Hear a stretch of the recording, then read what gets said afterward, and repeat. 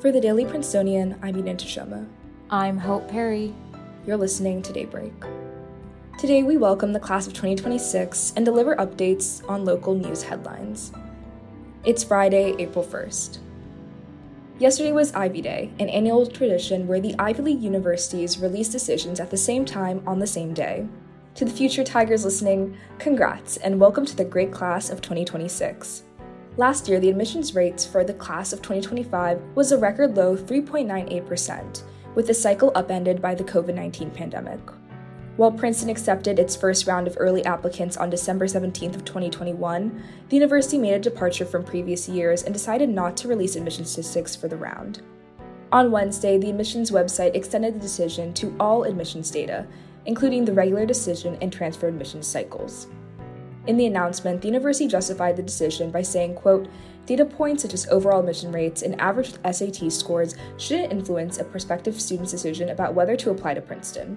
You can read more about this admission cycle in Janny Ang's piece, linked in the description. We encourage any of our new Tigers to join the Prince next fall. We'd love to have you. Earlier this week, the Princeton Town Council held a meeting to discuss the possibility of opening a cannabis dispensary in town. The first hour of the meeting included presentations by doctors, activists, and politicians on both sides of the issue. The majority of the 3 remaining hours was spent on the public comment portion. The meeting finally ended at 11 p.m., when the council decided to continue at a later date to allow more people to voice their opinions. You can read more about this in Charlie Roth's story, linked in our description below. Yesterday, New Jersey Governor Phil Murphy tested positive for COVID-19. At the same time that his office released a statement, he was asymptomatic and feeling well. Scientists also sequenced the entire human genome for the first time yesterday. In 2003, the Human Genome Project made history after sequencing 92% of the human genome. Over the past 2 decades, scientists have been trying to decipher the remaining 8%, and now the Telomere to Telomere Consortium has released the complete genome.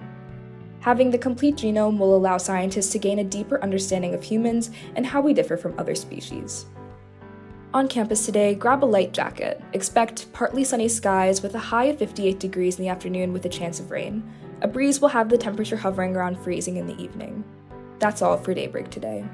Today's episode was written by Hope Perry and me, sound engineered by Carrie Liang, and produced under the 146th Managing Board of the Prince. Our theme was composed by Ed Horn, class of 2022. For the Daily Princetonian, I'm Eden Tashoma. Happy April Fool's Day.